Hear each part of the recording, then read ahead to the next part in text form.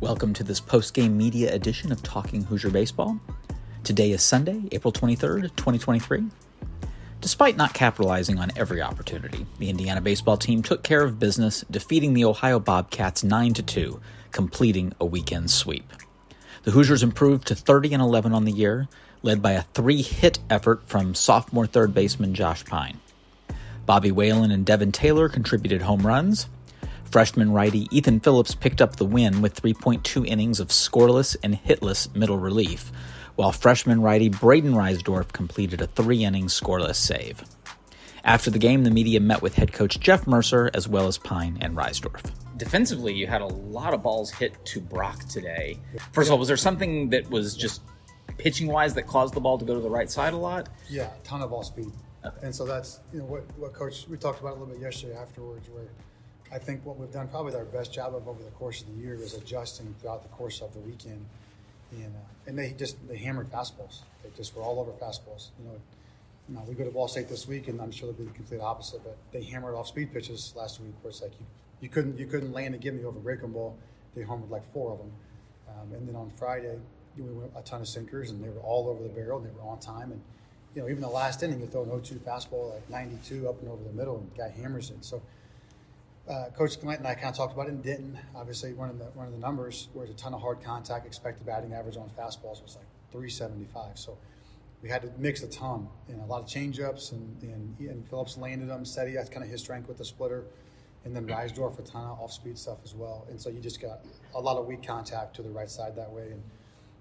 And then they ran well. They ran hard, but they also ran well. So we had a couple of those plays where I didn't think Seti didn't necessarily get over. I think he just kind of chopped his steps, and the guy beat it out, ran a good time at first base. So, yeah, you're right on the money as always. But they just a ton of off speed, and they were – you see that like Bobby's home run.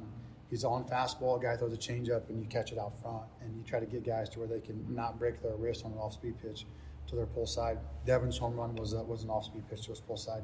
And they just kind of they were on time for a fastball, and they kind of broke their wrist, and so you have a lot of those soft contact at first base, which off the bat you're always good, it's an out, and then because the guys are playing deeper because they hit balls hard, and then now every ball is a bang bang play at first base, so it kind of gives you an ulcer. even when it's weak contact, you still get an ulcer. But the guys did a good job of adjusting and being able to mitigate it. But when you look at it on Friday, they have mid-teens hits, right, and today they have 4 hits, and so I commend those guys. And I told them afterwards, but on being able to adjust over the course of the weekend and not allowing so this is their strength. Let's not continue to throw to their strength, and I think that goes back to the very beginning. We talked about being able to hide fastballs with more sinkers, more changeups, cutters, splitters, whatever it is. We have to hide more fastballs. Baseball is evolving, especially if you're not. It's really like 93 is your cutoff point. 93 and above, you can pretty much throw a fastball wherever you want. But if you're below that threshold, you're going to have to mix a ton now. And we put that in the very beginning of the fall and have really stuck to it and continued to do that. You look at a lot of the statistics, your better pitching staffs are able to throw just heavy mix, especially in even counts. 1-1s, 2-1s, 1-0s, those kind of counts have to mix and land them. And we did those things for the most part today and create a lot more weak contact. Obviously no Big Ten series this weekend, but you guys still take care of business. What kind of weight does going 5 for 5 this week kind of carry for the rest of the season? Well, I think it really speaks to their focus and their resiliency. It would have been really easy to have a letdown at some point. You're tired, you're running out here every day, and it was a big week. It's a huge week, a double midweek, and we talked about it earlier this week. We went for it early in the week, and when you go for it early in the week, you know that you're gonna be in a bit of a precarious position on the weekend. And obviously we'll be a little bit light on Tuesday, but we should be back up for the weekend where we want to be at. But to go 5 for 5, anytime you go 5 for 5 in a week, I think is an incredible accomplishment. And the kids they keep showing up. They keep showing up, and what's happening, in my opinion, is you're starting to see the leadership from within. We talked about Bobby and Phil and other guys really start to step forward, and I love it. We do the hitters meeting beforehand, and it's like, show us the video for 5 minutes and then get out of here. We got this. So when you see that as a coach, it's like good. Let them go. Let them cook, as they would say, right? Let them cook, and just kind of let them have their run of it and have their moment. And it's just every good team I've ever been a part of has always been player led, and they need guidance, kind of like the bumper lanes. But after that, once they have it, they got to go. They got to hold each other accountable. They got to hold each other to a high standard, and they have to go. And going a week like that is a really good job. And now we obviously have a huge week coming up, but all you can do is control this one, and we did a good job with that. We stayed focused and we executed. For the most part, we executed and we were able to take care of business against good teams. You talk. Oh, sorry. Go ahead. After strong performances from sort of freshmen and sophomores this weekend, how does that validate what you were saying earlier in the week about sort of your recruiting process? Yeah, I think, and we've talked about it, but like at this place, what we have to do to be able to create a program that can compete across the country is it comes down to two things. The lifeblood of the program is recruiting, and then the backbone of it is your player development. And you have to be able to coach those guys in and through those moments. And I'm really proud of that. Over the course of this season, the last 2 years, you've watched so many young guys just continue to grow and get better. And I think that's an exciting opportunity for young guys to know that when you come into the program, you have an opportunity to compete. Now, you have to be good enough to do it, but your number is going to be called. You're going to be given those opportunities, and then you're going to be able to stay in there. And I think that, you look at what the guys have done in recruiting. They've done an awesome job of really scouring the country. We're fortunate to have connections much more nationally. Derek's from the Atlanta area and has spent a lot of time in the South recruiting, has connections with coast to coast. Coach Glant and I are more Midwest guys, and so that kind of helps to cover more of an area. We've worked hard to get into the East Coast more, and that's helped us. And so I think that has really built a foundation, but also it will continue into the future. And then you look at what the guys have done, Denton and Coach Weatherford is putting player development systems in place that allow those guys that are talented to get here. And we don't have time for you to wait. We don't have time to wait 3 years. We got to go right now. And we have to be able to play at a high level immediately. And those guys have done a really good job of it. So, like I've said before, at first it can be a little bit precarious and ugly at times, and it can get a little hairy. But once it starts to perpetuate, then you really should be able to sustain it for the long term. And now we're going to get into the meat of it, right? We're going to really get into the meat of things and see where we stand and whether we can continue to play at this level or not. I'm really proud of them, regardless of what happens from here moving forward. I'm really proud of the kids. I'm really proud of the coaches. I'm proud of the recruiting they put in place. I'm proud of the systems that we put in place, and I hope we can continue to compete at this level. But regardless, it won't be for a lack of effort. It won't be for a lack of work and preparation. So we'll see where we go from here. But yeah, you're exactly right. You talked about something interesting yesterday about how you get stronger as the series goes on, yet when you go forward, so you don't have to do that going forward, and especially when you get into postseason with the regional, you don't want, or even in the Big Ten tournament, you don't want to lose that first game and get into the losers bracket. So it becomes the most important. And now with the Big Ten series down the stretch, and you've got Maryland, you've got Michigan State, you've shown you can come back and win, but you're putting yourself at a disadvantage, by losing the first game. Is there something you can do to come out stronger early in the first game so you don't put yourself behind the eight ball and have to be? Sure. Well, I think the main thing you can do is to get a pitching performance early in the weekend, right? So whether we stay with our current rotation or we ever try to move up, I don't know.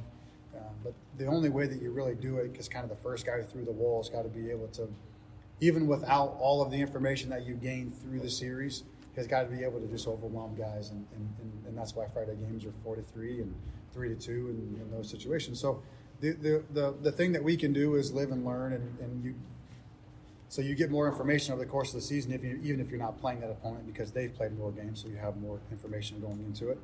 And then at some point, we may have to have a conversation about what do we want to do to kind of change the rotation, if we do. And we may not, because the reality is, if it ain't broke, don't fix it. And we have found a way to win series and have success that way. But you're right. In a perfect world, you just overwhelm somebody on Friday. You take the information that you have from that game and then apply it to suffocate somebody throughout the course of the week or the next two games. But it may be that way, and it may not. But as long as we can achieve our goal of winning a series, then we'll put ourselves in a good position. And then what about when you get to postseason? Will things have to change when that first game matters so much? Potentially. you'll see a lot of everyone across the country will kind of be shuffling the deck as you get there, as you get closer and closer, especially because the conference tournament is one day. The last weekend's 1 day short, and then the conference tournament's 1 day short from there. And so, yeah, we'll have to, as we get down the stretch there, we'll have to kind of look at how we want to kind of shuffle those guys and move those guys around to try to get there.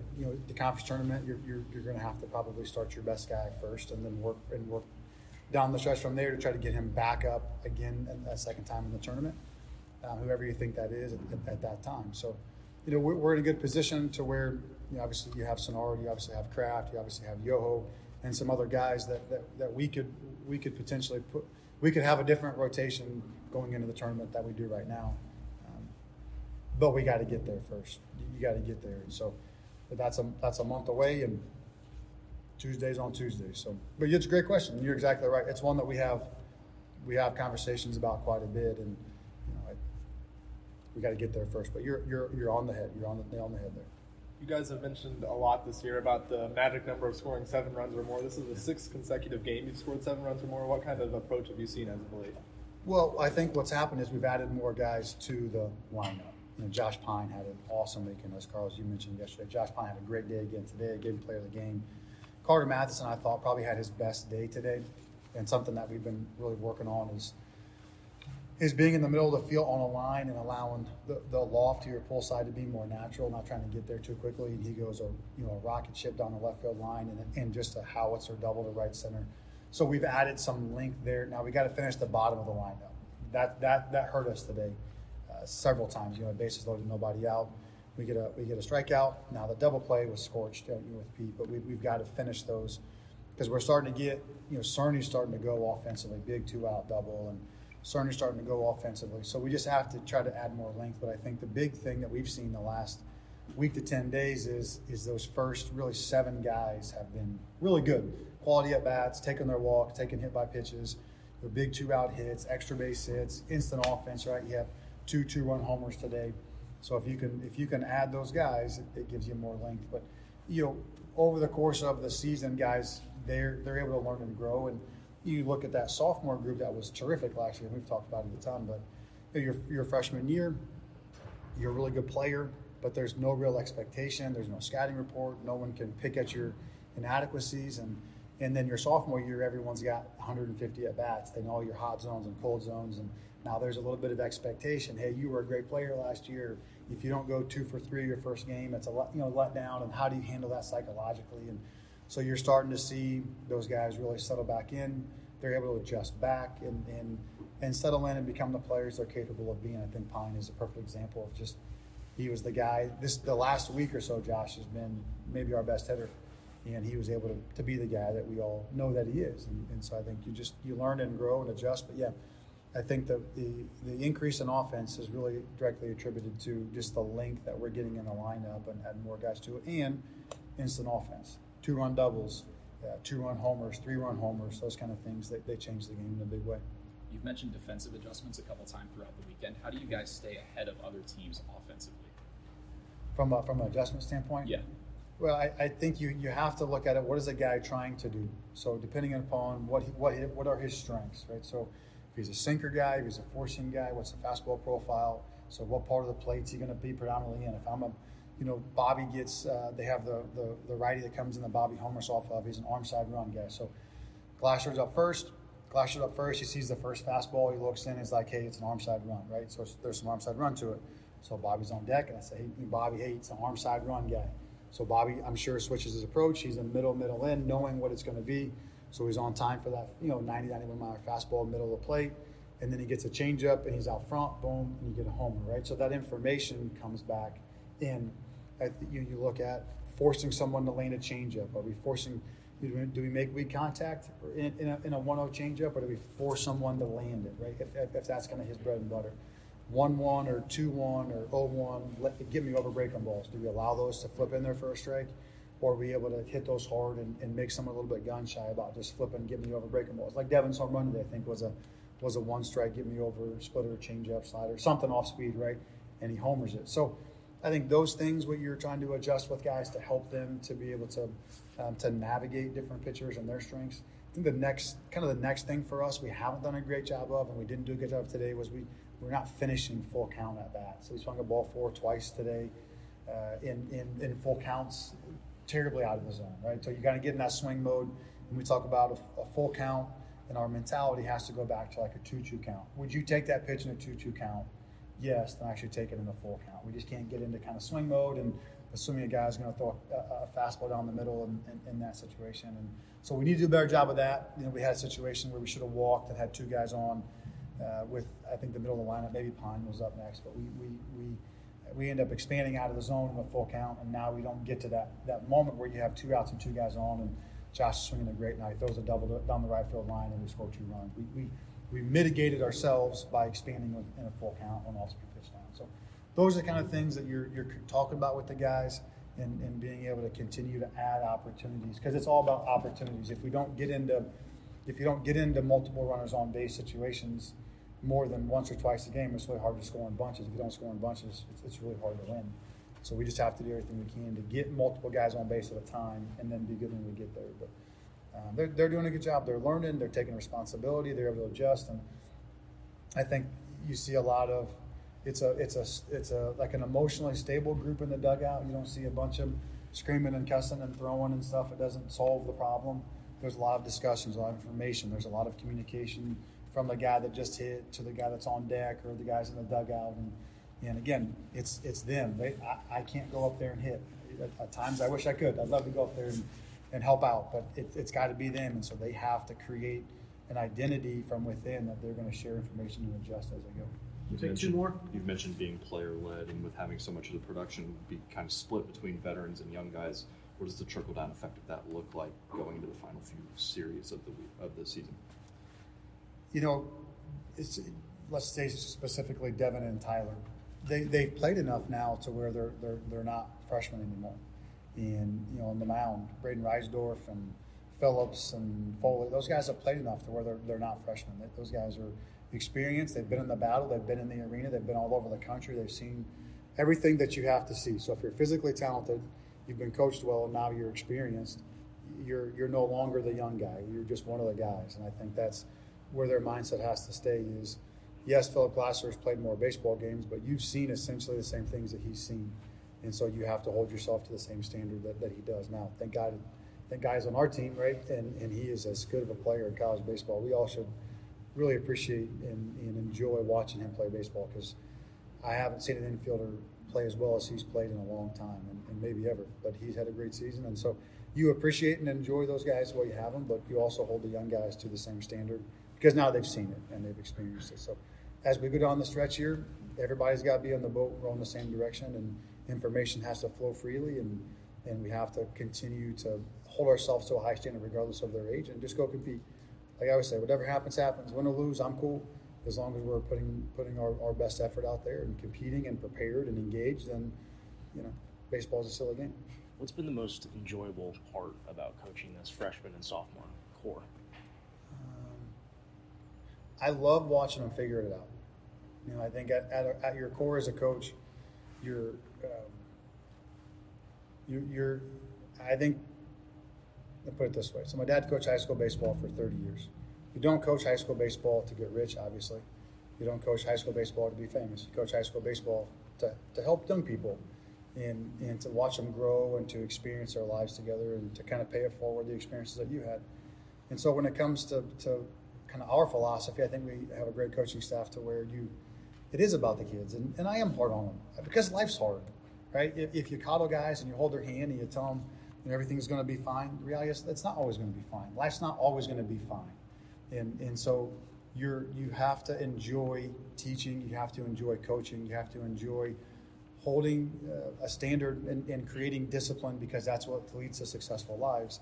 And so I think the most enjoyable thing about watching those young guys is the light bulb moments and then the success and seeing the joy on their faces and helping them to understand what the game requires and what life requires and all the good stuff that comes with it. I think that's probably the most enjoyable part about coaching those guys. And then from a coaching staff standpoint, about you have a plan, and even when everyone thinks the plan stinks, and that's fine, because sometimes it looks like it stinks. and then to work your plan and to trust into it and then to watch it start to work. That's a lot of fun. When nobody else thinks it's working and everyone thinks you're outside of your mind, and then to watch it start to turn the corner and be like, okay, this is a well executed, well thought out, organized plan, and then to have it start to work is a very fulfilling experience, because I know how hard the coaches have worked behind the scenes to put it together and have the guts to go into attack it the way that we have. I think probably those two things will be the most enjoyable part of it. That catch you made where you did the flip in front of the dugout, where does that rate in terms of the best catches you've made? Oh, I don't know. I kind of misran it a little bit. The wind was bringing it back towards the field, and I overran it a little bit, so I kind of put myself in a bad situation right there. But I come out with the out. So, Coach kind of mentioned you guys being a player-led group. What's the communication like throughout, I guess, the veterans, the young guys amongst yourselves? What's that communication like? No, for sure. Our young guys are eager to learn. That's why freshmen have really taken a big role on this team, just like they did last year. They came in this year, and Devin and Cerny and a lot of the pitching staff has been unbelievable, and they're eager to learn. We have a lot of really outspoken guys on the team, and they'll just tell you what you see, and that's a big thing. I think being honest with each other is what makes a really good team. So not trying to sugarcoat anything, moving past failure and looking at, the next inning, the next pitch, the next game, and just moving forward. How do you approach it differently this year? I asked Coach this yesterday. Last year, you were pretty much just playing for a spot in the Big Ten tournament because, postseason was out of the question. If you didn't win it this year, you're in contention for a postseason spot, maybe even to host. How do you approach a game differently like this, knowing there's more at stake this year with that on the line? I really feel like we just approach one game at a time. We're looking at Ball State right now. We go up there on Tuesday, and at this point in the season, every game is a big game. We're playing. Mercer keeps saying, every game's a postseason game because it really does determine where we're at. So we're taking it one game at a time. Go up, looking up to beat Ball State on Tuesday, and then just move on from there. You've had some struggles at the plate this year. This weekend, things have gone very well. What adjustments have you made? What's happening differently that's allowing that now? I've been putting myself in good counts all year, but I've been unable to capitalize on the pitches that I was getting. I've been swinging under fastballs, popping them up, fouling them off, and then the good count really just goes to waste. So just really working these last couple weeks on getting into a fastball count and hitting the leverage count fastball hard. And so that's just really what I've been adjusting on. And then I find when you're on fastball time, you're able to recognize the off speed a lot earlier and a lot easier. So it puts you just in a better place to hit. For when you weren't capitalizing as frequently, were there any other sort of players keeping your spirits up through that? Yeah, that's the part of playing on a really great team is if I fail, the guy behind me, Cerny, the guy behind me, whoever it is going to pick me up. You see that, just for instance, Pete didn't get a bunt down today, and Phil comes up and picks him up. That's just part of playing on a great team is if you do fail, there's a guy behind you that's just going to pick you up. Have you been able to get some advice and some other things, some help from some of the freshmen, some of the younger guys on this team? Yeah. Whenever we're hitting, we all hit together. We pretty much, the coaches, they coach, obviously. But whenever we're in here training on our off days or practice days before practice, we hit with each other and we'll tell each other, yeah, I see this, and just kind of critique little things day by day. More than half your lineup is comprised of freshmen and sophomores. When you guys step out into the field, does it really feel like it's only your first or second season out there together? No, it doesn't. It feels like we've known each other for years now, and that's just something that I think is big. We like to hang out outside of the field. We like to we're in here a lot, but tonight, we're gonna get together. Watch some games, do whatever, and tomorrow off day we're gonna all get together. That's just something that I really love about this team is we're all close. What's like your favorite activity to do with those guys off the field? We like watching baseball. We like watch other teams play and seeing what they do well and what they do bad. Brayden, you've been really solid over these last couple outings. Kind of walk us through what's been working for you on the mound. So it's kind of varies between game to game. So like today, my sinker wasn't my best pitch, and I really leaned on the slider. So it's just kind of goes with having a feel for the game and just going with whatever is working the best for you and just attacking. Seems like after every game we're talking to another freshman, another sophomore that's really just kind of stepped into a prominent role. I guess what's the best part about working with such a talented group of guys around you that's the same age as you? I mean, I think the best part is just like we all want to see each other win. I mean, we all want to succeed. So it's like we're kind of leaning on each other, just growing as a team, just hanging out, just being not just friends, but also just being the best teammates we can possible. So it's like when you see your teammate succeed out there, it's like, I mean, it feels like you're out there winning too. So it's just makes us all feel good. As a freshman, you weren't here last year, but obviously they were giving up about 8 runs a game. This year it's been cut in half, basically. So you might win. You might scored 9 runs last year, but the team may have given up 10. So how big is it to be part of this freshman and transfer group that's completely turned the pitching staff around? Well, it feels good because, I mean, we want to do the best we can for this program because, I mean, this program can do big things. So just going out there, really our big thing's been attacking. We just want to get that first strike, get as many strikes as we can because once you get in a pitcher's count, it makes it a whole lot easier. So. The whole staff today got into pitchers' counts a lot. Can you kind of talk about what Coach Glant's been challenging you guys to do once you get into those counts? Oh, yeah. So once you get to those pitchers' counts, it's just get the put-away pitch. So, like, if you get a slider chase down, that means you throw it into the dirt, hope they swing out. You just got to really execute and do whatever you can to get that guy to swing and miss. What's your mindset like to stay ready, never knowing when your name might be called?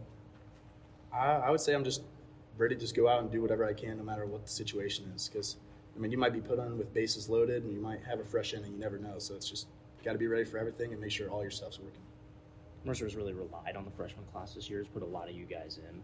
How does that sort of feel to have that responsibility so early into your college career? I mean, at first it might be nerve-wracking, but really it's kind of cool to have that kind of trust from our head coach because he knows that we all have the stuff. It's just we got to go out there and display it. So. I think it's a good thing because it's going to take everyone to make the run we're going to make. So just got to go out there and do our best.